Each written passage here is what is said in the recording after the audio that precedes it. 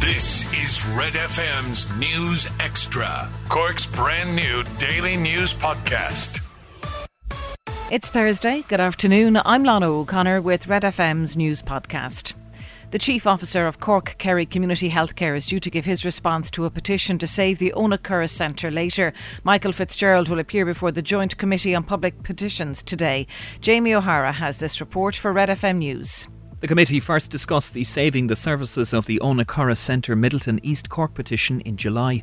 It heard that family members of residents said their loved ones do not want to be moved to other facilities, as some have been at Owenacurra for up to 20 years and consider it their home. It also heard from family member Dr. Orla Kelleher, who said her Aunt Anna does not want to move elsewhere and has found the entire process very distressing. The HSE announced the closure of the centre in June last year. In April of this year, the Joint Committee on Health wrote to Minister for State for Mental Health and Older People, Mary Butler, calling on her to reverse the decision to close the centre. However, Minister Butler said allowing residents to stay in an unfit for purpose and substandard building would be failing their needs. Jamie O'Hara, Red FM News. One of the organisers of a cost of living protest in the city this weekend has invited the Taoiseach to attend the event.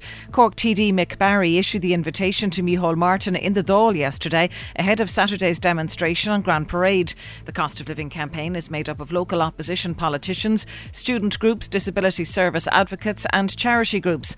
The government say they'll roll out once-off measures to help people with the cost of living crisis. However, the groups say they've no confidence in the government's ability to ease the pressure on those struggling with price increases. Speaking in the Dáil, Mick Barry encouraged the Taoiseach to attend the protest. I want to invite you to come down to the Grand Parade this Saturday and observe the Cork cost of living demonstration.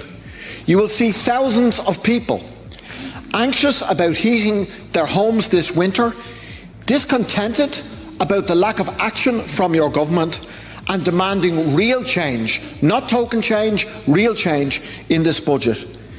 Might be a useful way for you to spend an hour of your time this Saturday.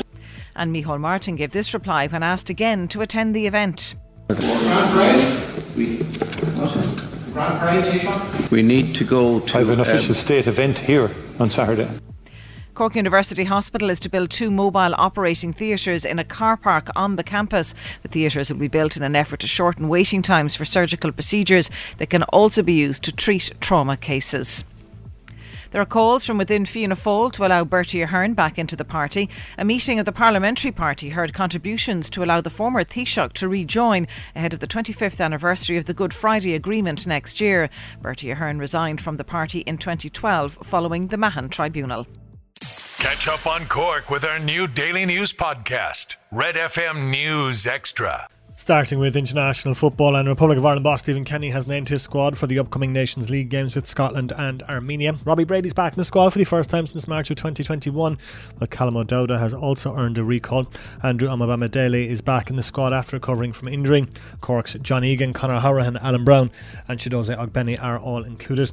Ireland will travel to Glasgow for their Nations League tie at Hampden on Saturday, September 24th, returning to Dublin to face Armenia in their final group game at the Aviva Stadium on Tuesday, September 27th.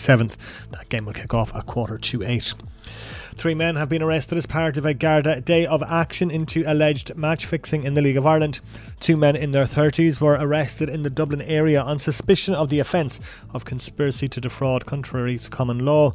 Meanwhile, another man in his 30s was arrested in the east of the country on suspicion of the same offence. It comes from an investigation carried out in 2019 following reports of suspected match fixing received from the FAI and UEFA. Today's arrests bring the total number arrested to 14.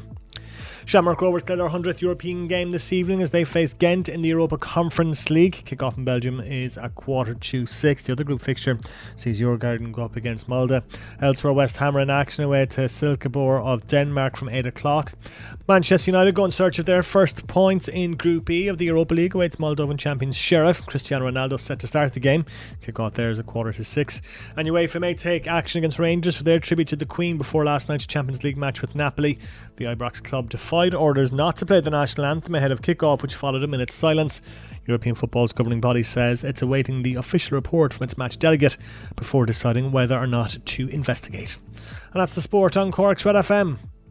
Catch up on Cork with our new daily news podcast, Red FM News Extra.